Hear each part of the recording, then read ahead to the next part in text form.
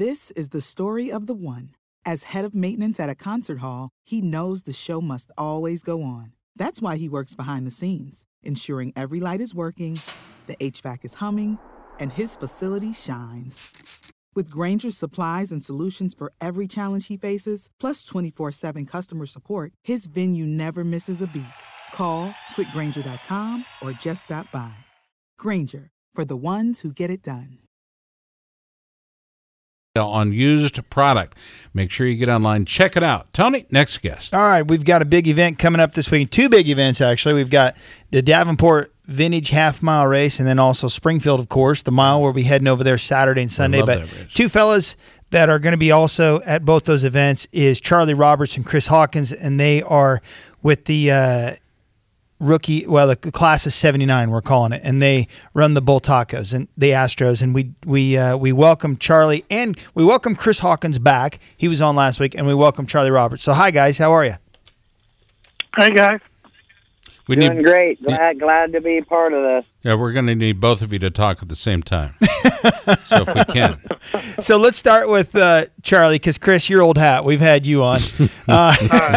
Old news is old news. Charlie, so I want to talk specifically about this class that we've got that we're racing this weekend. It's new for me. It's new for Davenport, the Astro class. Tell us what it is, though. If Astro, just saying Astro doesn't tell me anything. So describe what the Astro class is. How about we flip it up? How about I talk about Astros and Charlie talks about the charity? 10-4. Does that work? Does that work for you guys? Sounds good to me. Okay. So a quick little history of the Astro. It's probably the most iconic sportsman bike to ever come out of a factory. You could buy the bike on Saturday morning and literally be racing it on Saturday night. Where it kind of came from is a gentleman by the name of Mike Kidd was riding for Pioneer Equipment Company out of Tennessee and basically went and dominated the Astrodome. And Juan Bulto was there, and they basically boxed up his bike and sent to Spain and copied it. Now, it was for the most part, a champion frame with a Bultaco power plant in it. One of the unique things about these bikes when they first came out, the first 10 of them, Mike had a bent left side foot peg, and the first 10 that came out had bent left side foot pegs. It wasn't a design feature. It was just something that Juan Bulto said, I want to match exactly. And that's where it came from. I'm fortunate enough to have one of those. Oh, wow. Cool. I kind of tucked that away. I came across the number one bike years ago. Chris Carr doesn't have to ride that bike, does he? No, he does not. that bike actually sits in St. Louis. Art Randall owns that number one bike now. Oh, wow.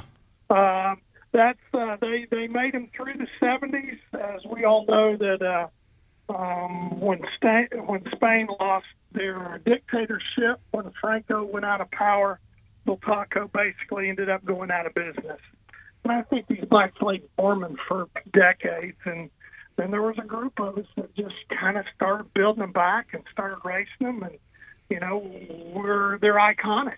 And Chris, can you tell us why Franco going out of power would close down a motorcycle company? Well, Spain was a dictatorship, mm-hmm. and they dictated your trade practices. So when Bader was their suspension supplier, and the way he had set it up is you have one suspension supplier and that's it. Well, Bader went out on strike, and Bultaco sat there with bikes with no suspension on them, okay. and without the option of being able to change manufacturers or sub-manufacturers for their suspension. I see. So they ultimately went out of business. And I will say the Japanese had caught on and had really begun to surpass them in technology. That was about the time the reed valve came out on these bikes, monoshock came out, and Bultacos are not real sophisticated bikes. They look cool and they ride fantastic, but they were built on a dirt floor in Barcelona. Did the monoshock change not just the look, but the performance of motorcycles as we know today? Your estimation? Yeah, it changed the geometry of it all. I mean, the way you're able to deliver power to the race, to the back tire is completely different. And you don't ride look at all of them now; they all run single shot. Yeah, of course. And you don't ride the same. You don't ride a bike that way either. I mean, it's obviously the travel and everything. But I don't want to run out of too much time. I want to talk. We're going to take these guys to the top of the hour. You get all the time that you need. Okay, great. I'd like to welcome Charlie to the conversation and talk about Class of 79 and how that fits in with what Chris is doing this weekend. And I know, Charlie, you have a bike too that you're bringing up, or over. It's going to be an interesting weekend. Yeah, absolutely. And something, how the charity came to be in 1979. Myself, Scott Parker, who went on to be 9-time Grand National Champion, was Chris Carr's factory teammate. Wayne Rainey, who went on to be 3-time World Champion.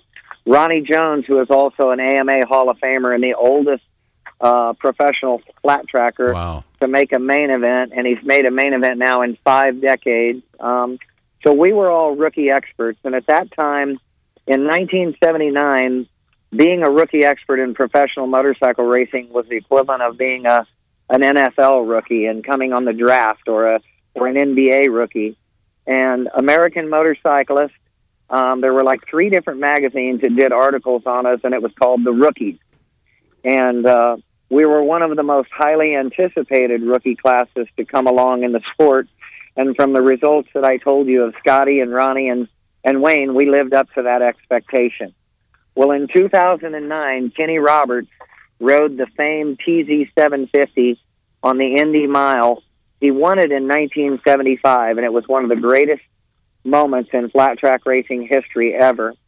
And so in 2009, Kenny got back on the TZ750 at Indianapolis and rode the mile. And that night, the people that wrote the original article on the rookies, they did a new article called The Rookies, Where Are They Now? There it is. And it had been 30 years later. Well, we all came together at Indy, and they interviewed us all, and we got together and played a game of golf. Imagine that 9-time national champion Scott Parker won the game of golf.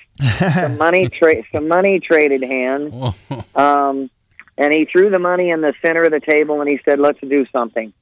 Well, we had all been affected greatly by motorcycle racing, and we all loved it. We'd remained friends.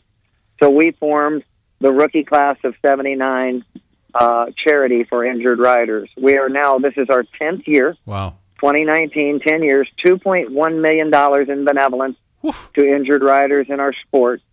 And part of these earnings have come from when I met Chris and I got an opportunity to ride a Bultaco motorcycle. I raced Yamahas as a kid because my dad was a Yamaha dealer. So I raced Yamaha motorcycles. I wasn't very impressed with Bultacos because I always won on my Yamaha. Well, I was asked to ride one, and I'm like, do I really want to do this? And I hadn't been on a motorcycle in 25 years. Well, I got on it in the first Astro, what they called Astro Cup. I think I got 6th. But it felt really good, and we were riding with Chris Carr and Joe Kopp and, some of the top guys that had come along after our generation.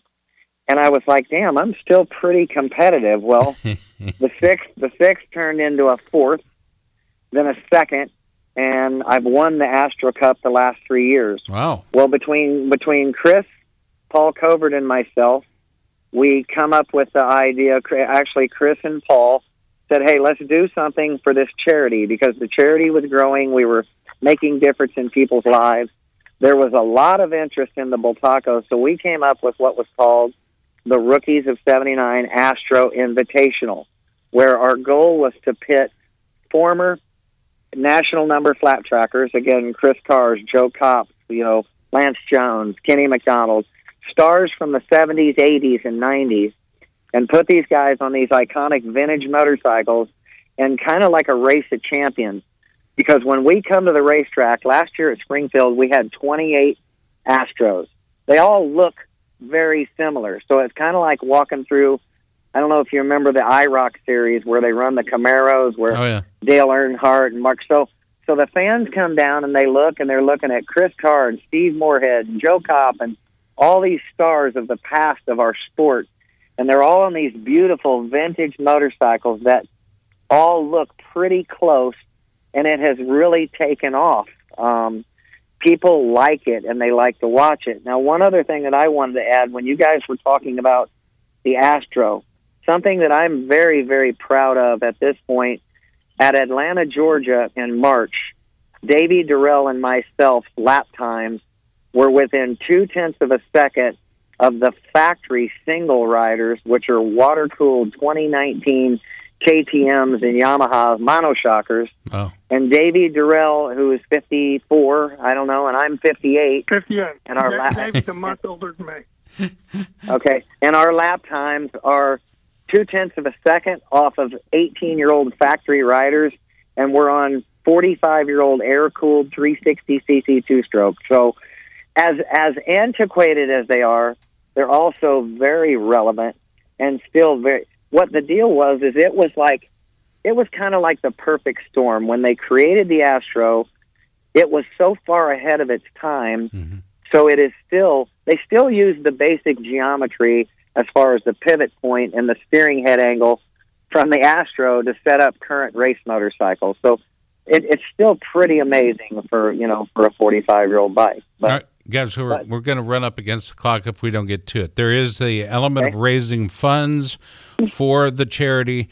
How do we do that? I know Springfield plays a big part of this because you're going to be auctioning off the number plates, right? Yes, sir, and we had actually talked about possibly doing that at Davenport if the fans were into it, and we get all the riders to sign them after the event. And if there's enough fans there that have the interest, we'll do it right there at Davenport. But I love it. And like I said, there's going to be a heck of a good the helmet as well. Sorry to interrupt. We always try and pass the helmet in the stands as well for the class of '79, as well as Charlie will talk to you about them. Hey, we'll do whatever you guys want us to do. I mean, Is it a stinky helmet? Well, it's a fairly new helmet. Because we don't want no stinky helmet, and I'm not passing nothing if it's stinky. Just so you know, my helmets stink bad. Yeah, but so you're not using I'm one the of mine. primary announcer, so by God, it's my decision. You can sit in the motorhome. Okay. Yeah. Scott has just established himself as the primary announcer. Yeah, well, it's been that way since the beginning. And he is. Well, we certainly appreciate the opportunity to come ride at your event.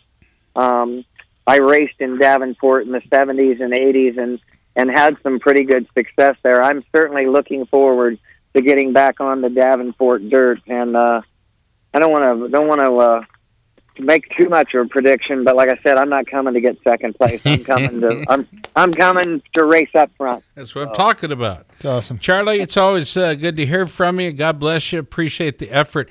And give us that total number again for the charity, what you guys have raised so far. $2.1 million in 10 years. And just real quick, people can go to rookie79.com. There's 3 or 4 different riders that we're currently raising money on that are injured. They can make several different types of donations and look at the memorabilia. And then at Springfield this weekend, we're having a charity extravaganza at the Orr Building on Saturday night, where we've got hundreds of pieces of merchandise and a live auction going on. So make sure that helps also. Make sure you bring me an info sheet on that so we can promote it several times throughout the event, okay? Will do. God bless you. Chris, thanks, guys. Thank you. Up against the clock, guys. Charlie Roberts, Chris Hawkins. We'll talk to you this coming Friday in Davenport, Iowa. How about that? Okay. Stay tuned, fans. We'll be back. Hour number 2 of the big program's coming up next. Jack is pushing us. We're saying, hey, let's continue after the top of the hour. Stay tuned.